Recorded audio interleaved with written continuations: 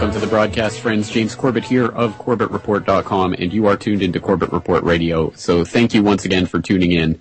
And it's good to have you on board for tonight's broadcast, the Thursday night edition of Corbett Report Radio, being devoted, as longtime listeners of this broadcast will know, to Food World Order. So coming up in the second half of tonight's broadcast, we have James Evan Pilato of MediaMonarchy.com and the co-host of New World Next Week at NewWorldNextWeek.com. We'll be on to discuss FoodWorldOrder.com and all of the food, health, and environment issues from around the world. So in the first half of this broadcast, as usual on Thursday nights, we'll be going through the headlines, and I'll be giving you my take on some of the stories that are grabbing attention around the world this evening. And if you want to get in and on the conversation and share your thoughts, you can always, as always, dial up 1-800-313-9443, and we'll get you on the air. I wanted to start tonight by talking about this story that is really picking up some momentum and steam right now and is grabbing headlines on most of the news sites around the world, really. And that's about this new video that has just been posted to YouTube showing 4 U.S. Marines appearing to urinate on a corpse of on some corpses of Taliban members in Afghanistan who they have just slain. And this video is getting a lot of attention and is getting all of the types of condemnation that one would expect and, well, obviously one would hope for in the case of a disgusting incident like this. And some of the headlines include this one from Fox News: Panetta orders probe of video allegedly showing Marines urinating on dead Taliban. And there's been other stories indicating not only Leon Panetta's defense secretary's absolute disgust over this, but also Secretary of State Hillary Clinton and all of the usual suspects have lined up to express their outrage. But as one headline I saw in the last 24 hours, I believe on Gawker.com of all places, put it, this is the outrage machine kicking into full gear as the people who have ordered these people into the battlefield and put the gun in their hand now express outrage and shock that these troops would act in this way. Wow, young men who have been stirred into a frenzy of killing and resentment over these people and taught that these are the enemy and that everything that they're doing is to try to eliminate these people are now acting in ways that desecrate and denigrate what these human beings. Well, big surprise there, isn't it? I think really this is an example of the outrage machine that we saw in the exact same way functioning at Abu Ghraib, where the outrage wasn't about what was actually being done or the type of atmosphere that made what happened there, the atrocities committed in that prison, permissible or acceptable or within the realm of possibility. Of course, it all gets pinned on these 3 or 4 or 5 or however many underlings and minions of the New World Order are participating in this, as if they're the ones that are to blame for all of this, instead of the system, which has systematically taken away the humanity of anyone who dares to oppose it. And again, I think it's the ultimate in hypocrisy for people like Clinton and Panetta to come out expressing shock and outrage that this could be going on when they're the ones who are really fomenting all of this hatred in the first place. So again, I think this is just a psyop and propaganda for the home team. But at any rate, we'll leave it there. Let's come back in a few minutes and we'll continue going over the headlines making news around the world here on Corbett Report Radio. Sure as I am the President Jimmy Carter.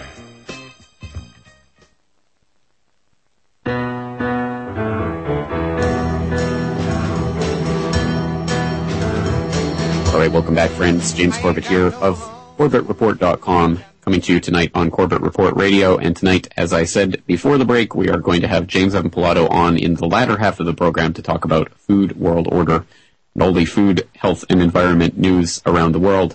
But right now, we're going over some headlines and things that are making news in other issues tonight.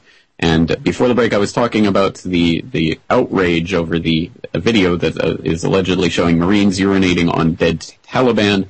And to help make the point that I was trying to make before the break, I think that it's important to understand that this is not something that is unique to what's happening in Afghanistan. And in fact, this happens every time that you whip young, basically teenage boys up into a frenzy of rage and then put a gun in their hand and direct them at an enemy that has been completely dehumanized in their view, and then told that they can have carte blanche to kill and maim and do all sorts of things. This is the expected result of just that activity. So rather than placing all the blame on these individual Marines, although I think they should be held accountable for what they've done, but I think the real blame goes to the warmongers who have made the environment what it is and who have sanctioned these wars and told us that they're necessary for the survival and security of who exactly? I mean, what is the U.S. doing in Afghanistan? What is NATO doing in Afghanistan? And who are they protecting?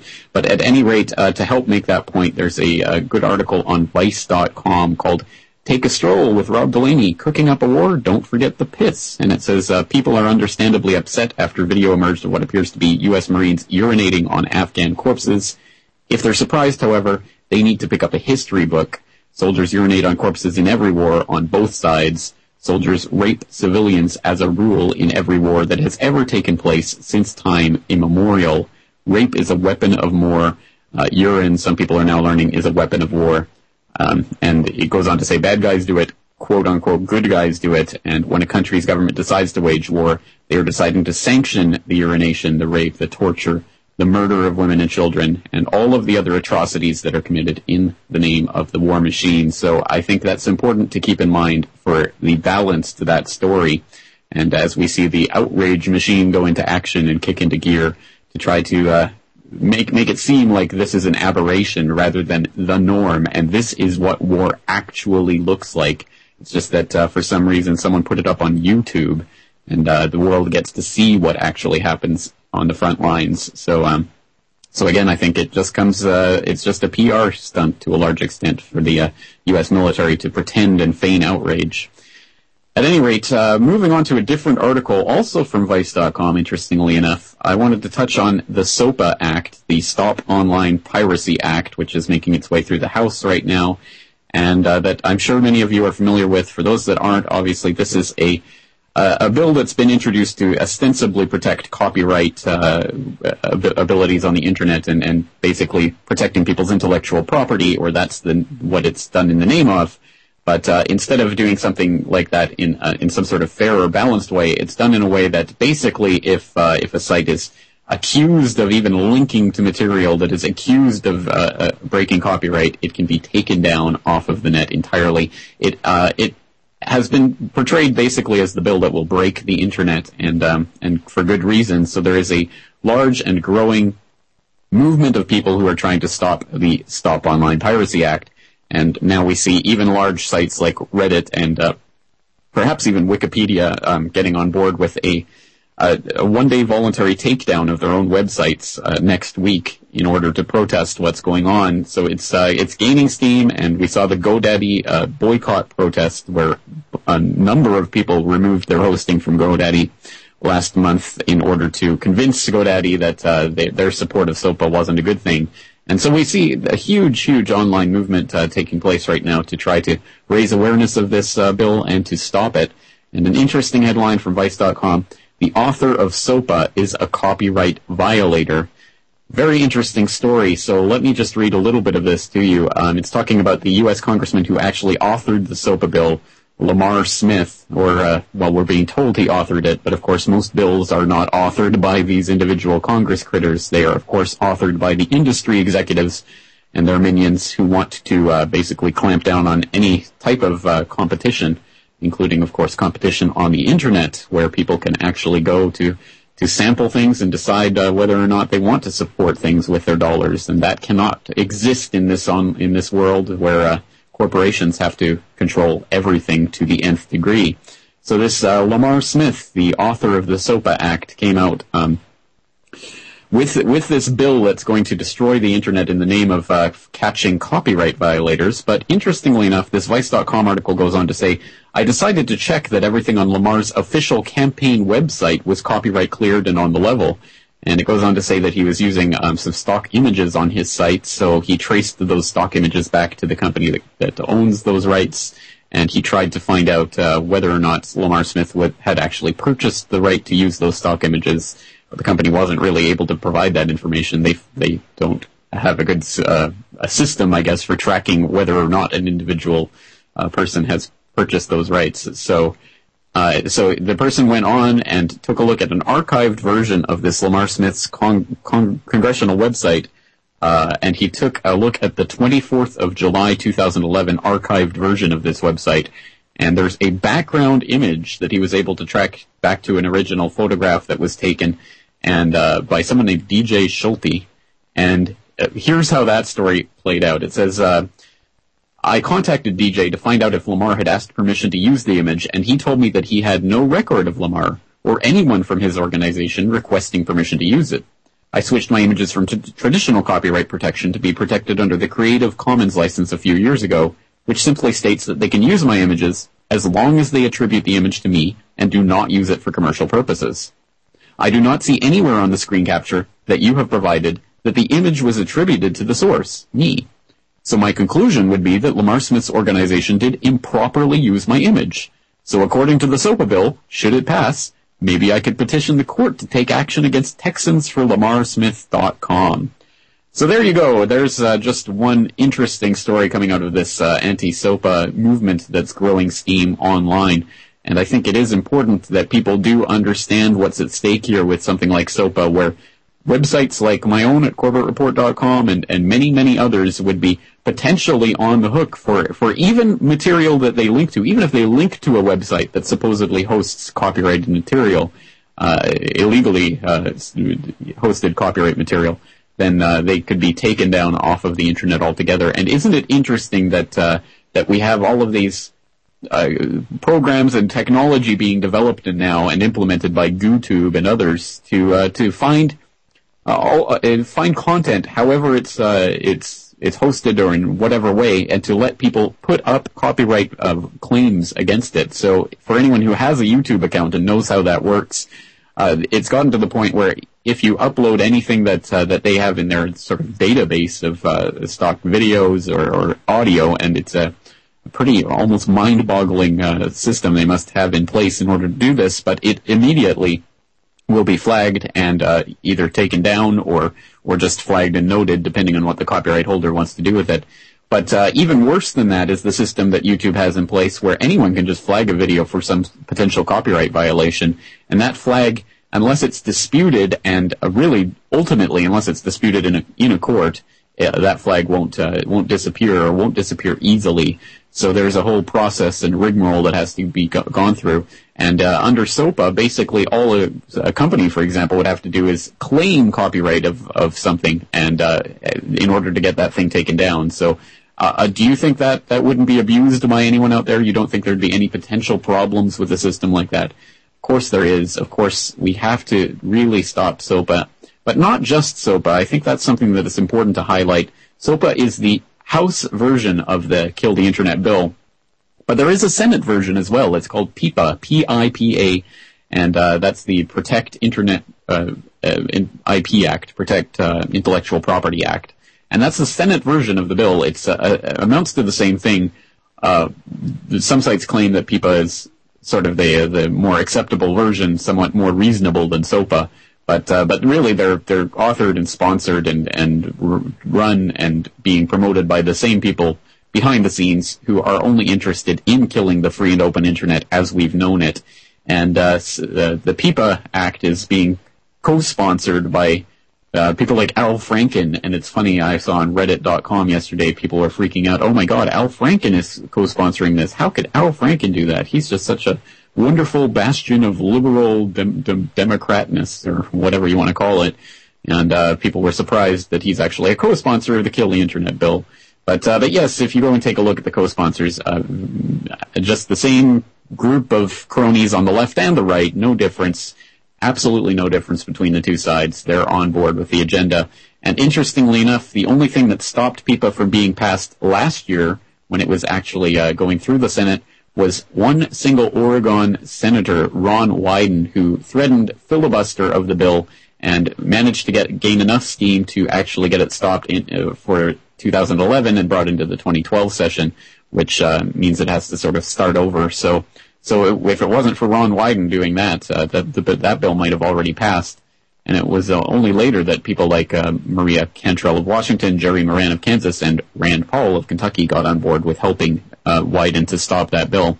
So there's another attack vector on the internet, and yet another attack vector is the Anti-Counterfeiting Trade Agreement, ACTA, A-C-T-A.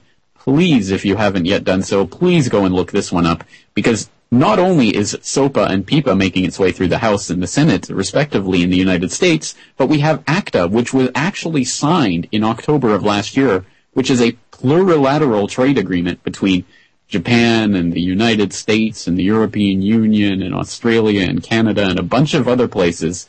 And they've all signed on to this agreement, or most of them have signed on at this point. And it is a global version of SOPA, basically. It's the same type of protecting intellectual property rhetoric that will really kill the internet. So please take a look at ACTA. I know there's so many balls in the air, it's hard to keep our eye on all of them, but that's exactly the point. It's a war of attrition, and whoever blinks first loses, so we cannot blink first. Let's take a short break. We'll be right back with more news and headlines right after this.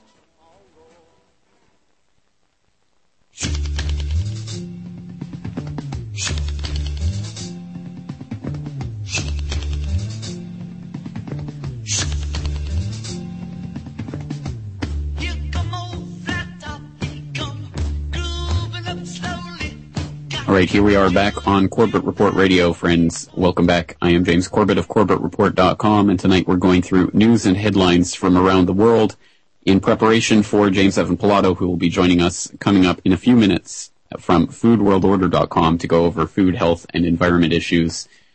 And we were just going over a lot of stories that, from all around the globe tonight, and why not? Let's go to my own FukushimaUpdate.com, which, as people may have noticed, is not being updated as regularly as it was at first. I think a lot of the interest in Fukushima seems to have waned, and I must admit it's an incredible amount of work to be updating it on a daily basis. So I will continue attempting to do that, but please hang on and have patience as I'm, of course, juggling so many other things, including this radio show and my podcast and my videos and all of that. So I hope you have some understanding of how much work I'm doing behind the scenes. But I will attempt to keep Fukushima Update up to date. And one of the most recent articles that I posted is one that I really hope that people will take a look at. It comes from Forbes.com, and there's a link back to the original so you can read the full editorial, or expose, I suppose. It's called Garbage In, Anti-Nuclear Propaganda Out, the 14,000-Death Fukushima Lie. And this relates back to a story that I also had up on Fukushima Update, and you can go in the archives and take a look at it. But it was a study that was published in a peer-reviewed scientific journal, the International Journal of Health Services, that was claiming that there was as many as 14,000 excess deaths in the U.S. following the Fukushima Daiichi nuclear disaster in Japan. In fact, in the 14 weeks after that disaster, that could be potentially attributed, and it was left up as an open question in that article, but could potentially be attributed to the Fukushima disaster. 14,000 U.S. deaths in 14 weeks. An incredible, a stunning figure. Almost it defies description, or defies the imagination that could have happened without anyone noticing, or without some more scrutiny being applied. But then this study came out. It garnered and generated hundreds and hundreds and hundreds of headlines around the world, and was picked up by sites like mine and others because it was such a startling figure. But Forbes, just the other day, I'm not sure why they just picked up on this, but Josh Bloom, who's apparently a scholar at the American Council on Science and Health, has written an expose of that article, and I really hope that people who are throwing around that 14,000 deaths figure will take a look at this article, because it really does expose, I think, quite nicely the lie of that article and what the information that it purported to contain. So just in synopsis, just from reading from the meat and potatoes of this article on Forbes.com, it says the study found that during the 14 weeks following the accident, death rates in 104 U.S. cities were about 2% higher than those for the 14 weeks before the accident, constituting about 3,300 extra deaths. Applied to the entire country, this number rose to 14,000. Skipping along to later in the article, it says an explanation as to why this happened involving radiation poisoning or cancer deaths are both absurd, and it gives different reasons for that. But it goes on to say, even if you took this study at face value, some sort of geographical pattern of illness and death would logically be expected. And it says, good luck finding it in this data. And it says, for instance, in the 14 weeks following the accident, there were 82 extra deaths in New York and 336 in Philadelphia, compared to the same time period in 2010.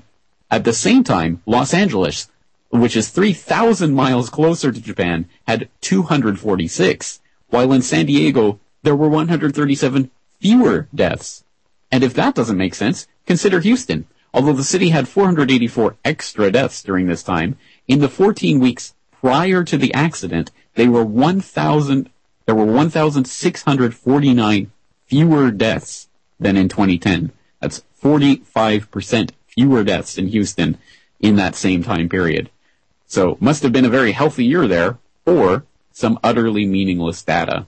And some of the comments go on to even point out some of the more ridiculous points about the article, including the fact that they used different samples for the before and after sampling of the excess deaths. They used different cities in that calculation, and it's the cities they added in for the second part, the after part of that study that contained most of the excess deaths, and all sorts of other things like that. Just a fraudulent study from start to finish, I should say. And I'm glad somebody exposed that, because once again, I think the important thing here is that we have our eye on the ball, which is putting forward the absolute best case we can on every single point, and putting our faith in absurd studies that use really terrible science and terrible methods to come to conclusions that cannot be supported by the evidence and that will easily be discredited is not the best way to proceed. I think we can all agree on that, and if not, then I'm not sure what the point of all of this is. Again, I'm not here to have an agenda with FukushimaUpdate.com or to put forward my particular editorial position. I'm just here to try to put forward the most accurate case I can of what's happening there and what the fallout, both literally and figuratively, of Fukushima is. And studies like this don't help the case in any way, and going around and citing 14,000 death figures that are based on studies that are as easily discreditable as this is a bad idea. And just on that note, just before we head into break here, I wanted to point listeners to another excellent article breaking down thorium, the possibility for a so-called green nuclear reactor, a totally different technology that doesn't rely on uranium, isn't as dirty, and has a lot of other benefits besides. So if you want to find out more about thorium, there's an excellent Wired.com article, Uranium is So Last Century, Enter Thorium, the New Green Nuke. And if you want a link to that and any of the other articles we cite tonight, you can always go to corbettreport.com/radio.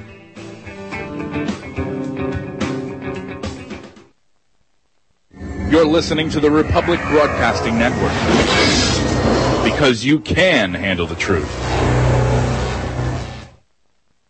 And my honey come back. Sometime I'm on a rat back jack. Sometime I get a hump in my back. Sometime I'm going over here. Sometime and my honey come back. Sometime. Speaking of coming back, we are back here on Corbett Report Radio, and we are joined by none other than James Evan Pilato of MediaMonarchy.com, HolyHexes.com, FoodWorldOrder.com, CyberspaceWar.com, and NewWorldNextWeek.com. So the moment you've all been waiting for, the arrival of James. Let's all give him a round of applause. James, thanks again for coming on tonight to go over Food World Order. Thank you so much. Thank you for even that intro. So heartfelt. All right. Well, as always, we have a ton of food and health and environment information to go over tonight. So where do you want to start? Well, as you and I bandied about some thoughts about stories and what you were just talking about in the previous segment, so we made the switch and bumped it up. I posted a few days ago, and it comes from UPI. Japan plans robot farm in disaster area. Japan says a futuristic robot farm will be built on land swamped by the March 11 tsunami as part of an experimental government project. The Ministry of Agriculture project will see unmanned tractors working the fields of the farm on a 600-acre site in the disaster zone, so reports the Telegraph. Robots will also box the produce grown on the farm, including rice, wheat, soybeans, fruits, and vegetables.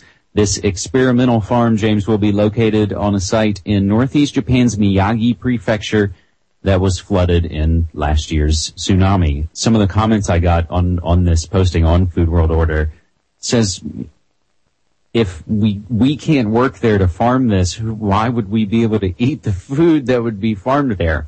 Do you have any kind of answer to that? Am I missing something? No, I think that's spot on. I like that comment. Who do they plan to feed this produce to? I certainly will not buy it or eat it. And I think that's exactly the point. And of course, I think the overall idea is not just the radiation, but also the sort of tsunami damage that's been done in the area and all of that. But obviously, I mean, if you can't even be working in the area, why would you eat the produce from there? Why would we want to develop technologies to help farm radioactive contaminated areas? It's just boggles the mind why they would even come up with that. There's so many, and that's, I think, the way, James, we probably end up looking at a lot of these stories as double-edged kind of swords, because on the one hand, you look at these advancements, and we're living in the 21st century. There are amazing, mind-blowing, futuristic, advancements that have been made, but then we see, it's like, aren't there so much cooler things we could be doing with robots? Yeah, I wonder if anyone back in the 1950s thought, in the 21st century, we'll be using robots to farm areas of land that have been irradiated for millions of years by nuclear reactors, which have melted down. I don't think that was part of the future that was being sold to us. No, and we see them all kind of come back and around in our media through, whatever kind of sci-fi or dystopic films, and I may throw in a reference to one of those at the end of this. But I guess as long as Soylent Green, it's going to be Soylent Green, isn't it? No. It's much worse than that in a way. But as long as we were talking about technologies, the first story I was going to mention tonight comes out of Australia. DNA McSpray to foil thieves. McDonald's to use new anti-theft spray, fighting back against thieves by blasting suspected robbers with an invisible DNA spray. This is happening in McDonald's all around Australia. The New York Times reported in 2010 that this had been going on, in the Netherlands. Selecta DNA is the company. Quote, non-toxic, non-allergenic, and perfectly safe to deploy. It meets all Australian standards, end quote. Again, James, amazing 21st century advancements, but again, being used to track and trace us. Exactly right, and this is being introduced in a way that I don't think many people could dispute. I mean, if you are a robber or there's someone who's been, trying to flee the scene of something, well, then sure, a company sprays you or whatever and tracks you down. But the point really is that this technology, of course, isn't just going to be used in those cases. And if they're already rolling this out for the corporate world, can you imagine how they might have been using this behind the scenes, the intelligence agencies and whatever that have had their hands on this technology, presumably for a lot longer, and probably already implemented it to keep tabs on whoever they want to keep tabs on, really. The implications of this are scary, but it's one of those stories where you go, oh, good, get those robbers.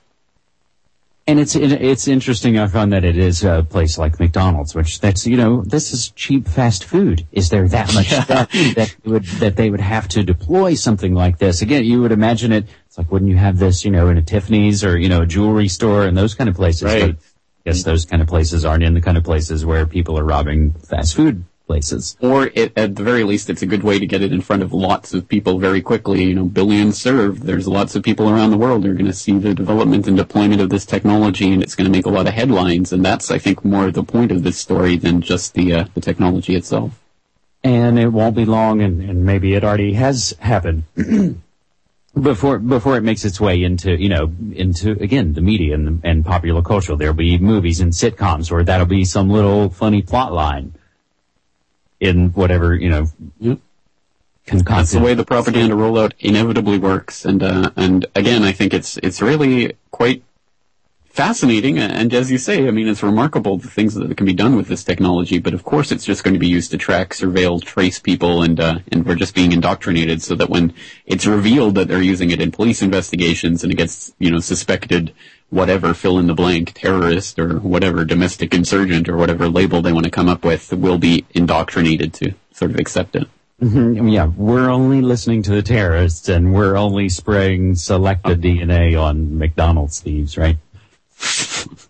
I did want to comment as you were going over some of the day's headlines in the beginning part of the show, and as long as we're, still kind of talking about food, but talking about technologies, and you speaking about the SOPA Act, Ron, it's nice to have somebody like Ron Wyden here in Oregon. I'm vaguely familiar with the name, like I've heard it before, but I really don't know much about him or his legislative history. What's the story on him? Well, again, I'm not ready to kind of stand up here and, give a testimony about him. He seems to be one of those folks in Congress, one of those kind of small few that you can look at them and generally kind of say, I pretty much, agree with just about every way they vote. And he not necessarily bought and sold by the various lobbies. No, or at least not, perhaps there may be something there. Again, I'm not saying, Ron Wyden's, untouchable. I haven't dug that deeply into it. But when we're talking about issues of, food and talking about issues of war and talking about issues of the internet and technologies, he pretty much seems to come down on the right side. I was going to say Ron Wyden and our other Oregon Senator, Jeff Merkley. I think in the country when the Senate was voting on the NDAA, Oregon was the only state where both senators voted against the NDAA, thankfully, for whatever end that means. Yeah, well, at least they're on the right side of history. It's just absolutely amazing to me that anyone would be willing to put their name to that, because I think history will judge the actions of the senators and Congress critters who have allowed this to happen. And their names are not going to go down as revered as the greats among American history, that's for sure. One of the other stories you were talking about at the very top, of course, was the Marines urinating on corpses story. And that reminded me, one, of how many times we do see these kind of sort of desecration, urine, kind of scatological stories kind of weaved throughout the news and throughout culture. There is an amazing play, this kind of made me think of it on a sidebar, called Urinetown, about a Malthusian future where you can only use pay toilets because they need the water because all the other water has been ruined. So you're not allowed to waste that water that could be saved by, peeing in an alley. You have to pay for the privilege and they'll collect your water. And it's a musical. It's very fun. Urinetown. Very fun. Okay. Sounds about as enjoyable as Cannibal the Musical. Yeah, maybe in a way. And actually seeing that play was probably one of the earlier things that I was like, Thomas Malthus. I was like, oh, okay. And they talk about him and mention him in the program for the show. At this point, and that's interesting because I really do think that the water shortage meme is one that's going to be pushed more and more in the coming years. So keep your eye out for Urinetown. Exactly. And then I did not expect to be saying that on the broadcast this evening. I made my notes on the first half of the show. See, as I try and tune it so I can chime in and be able to kind of pick it up and we can continue to go here. Always topical. But on the note of thieves, there's a very interesting story about restaurants used fryer oil attracting thieves up on Food World Order I'd like to get into. Again, there must be an Australian theme here, but I take it from the Sydney Morning Herald. Companies that collect used cooking grease from U.S. restaurants have turned to all forms of sleuthing in recent years. Private investigators, surveillance cameras, and still containers full of used fryer oil are slipping through their fingers. For years, restaurants had to pay companies to take away the old grease, which was used mostly in animal feed. Then some gave it away, some made biodiesel on converted car engines.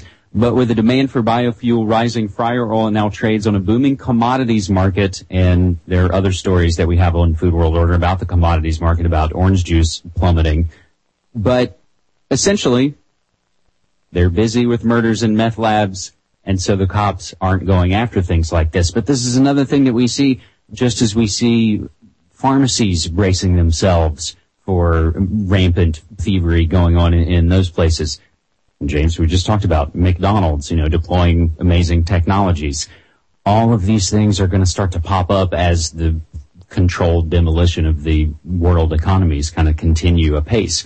But the funny part about this, and this is pointed out, an episode of The Simpsons has Homer Simpson trying to make a quick buck selling grease. So again, this has been in media, and I don't know off the top of my head what year that goes back to, what episode of The Simpsons.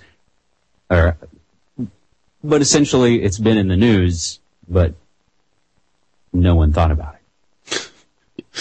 Well, I trust James Evan Pilato to come up with the Simpsons angle on the story. But in my mind, the media reference that raises is Fight Club, where they're digging through the trash of the liposuction clinic to get the human fat to make their soap. And that's the image that comes to my mind. It's a particularly gruesome one, but I was going to say, I was like, which is much more graphic and gross than the Simpsons lard of the dance. I suppose so. Yes, let's keep it in the Simpsons realm. Well, but on the note of the biofuels, that's really the heart of this story.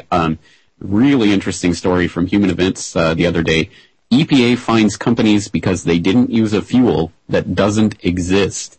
And it goes on to talk about how the EPA is levying $6.8 million worth of fines against various companies for raising the quota for 2012 for the use of an oil, a biofuel oil that does not exist, and there is zero production of it. So companies are now being fined for not using this thing that does not exist, and basically it's another example of how the government steps in and tries to legislate into reality things that don't exist. It's a technology that does not yet exist, and basically just fine people until it happens. Just a ridiculous story, but just one sense in which the EPA can take over all of the green fascism that has been going on in other realms. You'll have to send me that link. I had not seen that story, but that almost reminds me of the sort of, the shell game of it all, like the marijuana stamp tax. What was that? It was essentially, if you want to have hemp, you got to have the stamp, but we never made any of the stamps for you to be able to have it. So it's illegal, essentially. Yeah, sounds about right. No, that's how they do so many of their tricks, and that's how they try to convince people that they need, a permit to carry a gun, when the Second Amendment, of course, guarantees the right to bear arms. But then if they make it into a permit system, then in like New York or places like that, they can just basically make it pretty much impossible for anyone to get a permit. So it becomes de facto illegal, and that's just the color of law that they always love to use. Mm-hmm. James, something else I was going to mention. Berkey water, as long as we were kind of talking about urine, I was thinking about liquids. I today actually just re-upped and got new Berkey filters that should be on their way soon. And water filtering is such kind of a simple, easy way. And like I think a lot of things in the food and health and environment world, the more you remove the petrochemicals and the perfumes and all that stuff, and the more you're away from it, then when you have contact with it, you realize how bad it was before. We realize now that, our Black Berkey element filters, I haven't replaced them in too long.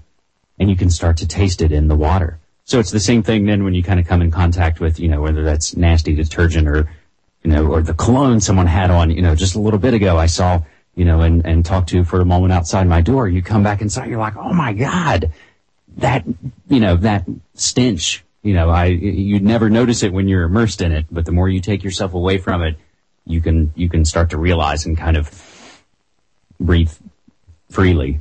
That's an interesting analogy in so many ways, because for me, that's kind of the image of what it's like when you're waking up to the real political reality after having been immersed in the fantasy world for so long. You start to realize, that was a terrible stench I was breathing in all that time, and I never noticed it because I was never outside of it. But that to me is what it's like when you find out that all the politicians are bought and sold and paid for, and that it's all just a political puppet theater. But yeah, no, the point's well taken. Absolutely, that people who aren't filtering their water in some way are just taking it from the taps. I mean, I couldn't imagine doing that here in Japan anyway. It's one of those urban legends that get passed around. Who knows if it's true, but I had this friend who said that the litmus paper, when he tried testing water out of the tap here, turned black. It's just one of those stories that's probably not true, but encapsulates the truth. Even if it's not true. You'd almost be too afraid to attempt it yourself. Yeah, pretty much. Something else that again, as I think so many of these things kind of revolve around. It revolves, it's, I think, been said in one way or another, the revolution starts in your own, medicine cabinet and in your own refrigerator and in your own kitchen. So just as I'm thinking about, my own water filter here in the apartment, also talking about, packaged and canned foods. And my girlfriend and I were just talking about this, 2 days ago. And then today, as I'm kind of collecting all my media, as I start to put it together for my big kind of weekend media push with the, the radio show, and as well now these Food World Order episodes, an article popped up from grist.org. 5 reasons or 5 packaged foods, rather, you never need to buy again, or even probably never should buy again. And it talks about buying soup, of course, in a can, which God knows, what else is in there in addition to the things that we do kind of know. But it's the convenience. So, same thing. Canned beans, all of those things that you can maybe try and remove and start to do a little bit more on your own. We're here trying to make those kind of baby steps ourselves. The revolution starts at home. The revolution starts when we look in the mirror. Let's take a short break. We'll be back to finish up tonight's broadcast right after this.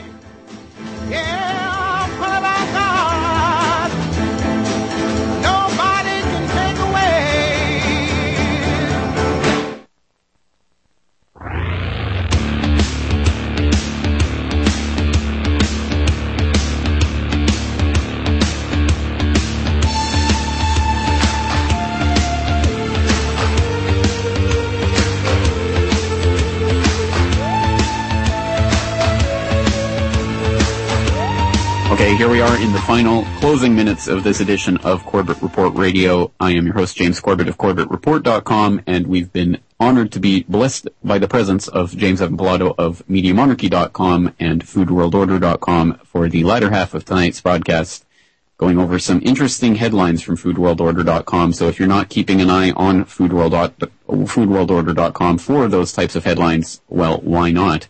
And, of course, there's also MediaMonarchy.com, where James goes over the headlines on so many other issues. And there's CyberspaceWar.com, HolyHexes.com, NavigatingNetflix.com. Let's not forget that one. So, James, thanks again for going through some of the, at least one aspect of the Monarchy Kingdom today, as always. And let's tell people about your own broadcast that's coming up in a few short hours. Thanks so much, man. As you were kind of reeling through the list there, that brings us back to the beginning. I need a robot farm to help, run my media empire. Because all these interests, again, as you were kind of talking about with Fukushima update, with all the things that we're trying to do, and so many passions and so many ways, it's just tough, of course, to keep them all going constantly at full speed. But I return to the airwaves tomorrow. I, of course, after the new year, I took a week off, and of course, James, you and I took last week off from this Food World Order show. But I'll return to the airwaves tomorrow with episode 246, and, there's so many things to go over, again, that I go over in the world of, like we call pop culture, and the murder and the mayhem and the media and the memes, and we also use a lot of clips and a lot of music, and I essentially kind of took my college radio programming and even theatrical sound design that I used to do back on the East Coast and kind of put it into an alternative media show. And as I've been saying more and more lately, it is the real news remixed. That's right, my friends. And if you haven't tuned in, you don't know what you're missing. So I hope you go to MediaMonarchy.com to find out how to do so. And on that note, I'm sure there are so many different things that you'll be going over tomorrow. But anything particularly interesting on the plate? Oh my goodness. Yeah, I have so many things, whether it's, films like you discussed that I put out on NavigatingNetflix.com, films that are, that are worthwhile and worth taking the time to watch on Netflix. Or some of the weird occult things going on, of course, the bizarre speculation surrounding the Beyonce baby and all of the sort of Illuminati trappings, and we'll play, new music and old music and just so many other things. I guess as the show will start here in about 12 hours, I'll start to get my ducks in a row and grab a quick nap, but it'll be, all systems go tomorrow. Excellent. Well, I'm looking forward to that real news remixed, as you say, and I often take it for granted that the listeners out there know about New World Next Week and are perhaps viewers of that program. But if they're not, I really hope you will tune into newworldnextweek.com to find the latest episode and go through some of the back archives. We've been doing it for over 2 years now. So is that right? 2 years? It is. I know. Incredible. I sometimes stop and go, man, we have. Yeah. 2 years, pretty much every single week, unless we're taking a break, but that doesn't happen very often. So the latest episode, Obama versus US, US-Real versus Iran, Eugenesis versus everyone, now up on youtube.com/Corbett Report, blip.tv, and all the other ways that you can access that program. So if you haven't yet, please go to newworldnextweek.com. On that note, James, thank you once again for gracing us with your presence, and I'm looking forward to doing this again next week on the broadcast. And tomorrow night will be Corbett Report Radio's Friday Night Highlights, where we'll be going through some previous work from CorbettReport.com, and I believe we're going to be highlighting some things that I've done on Iran in the past, but don't hold me to that because we'll see what develops in the next 24 hours. But until then, thank you for tuning in for tonight's broadcast, and I'm looking forward to doing it again tomorrow night.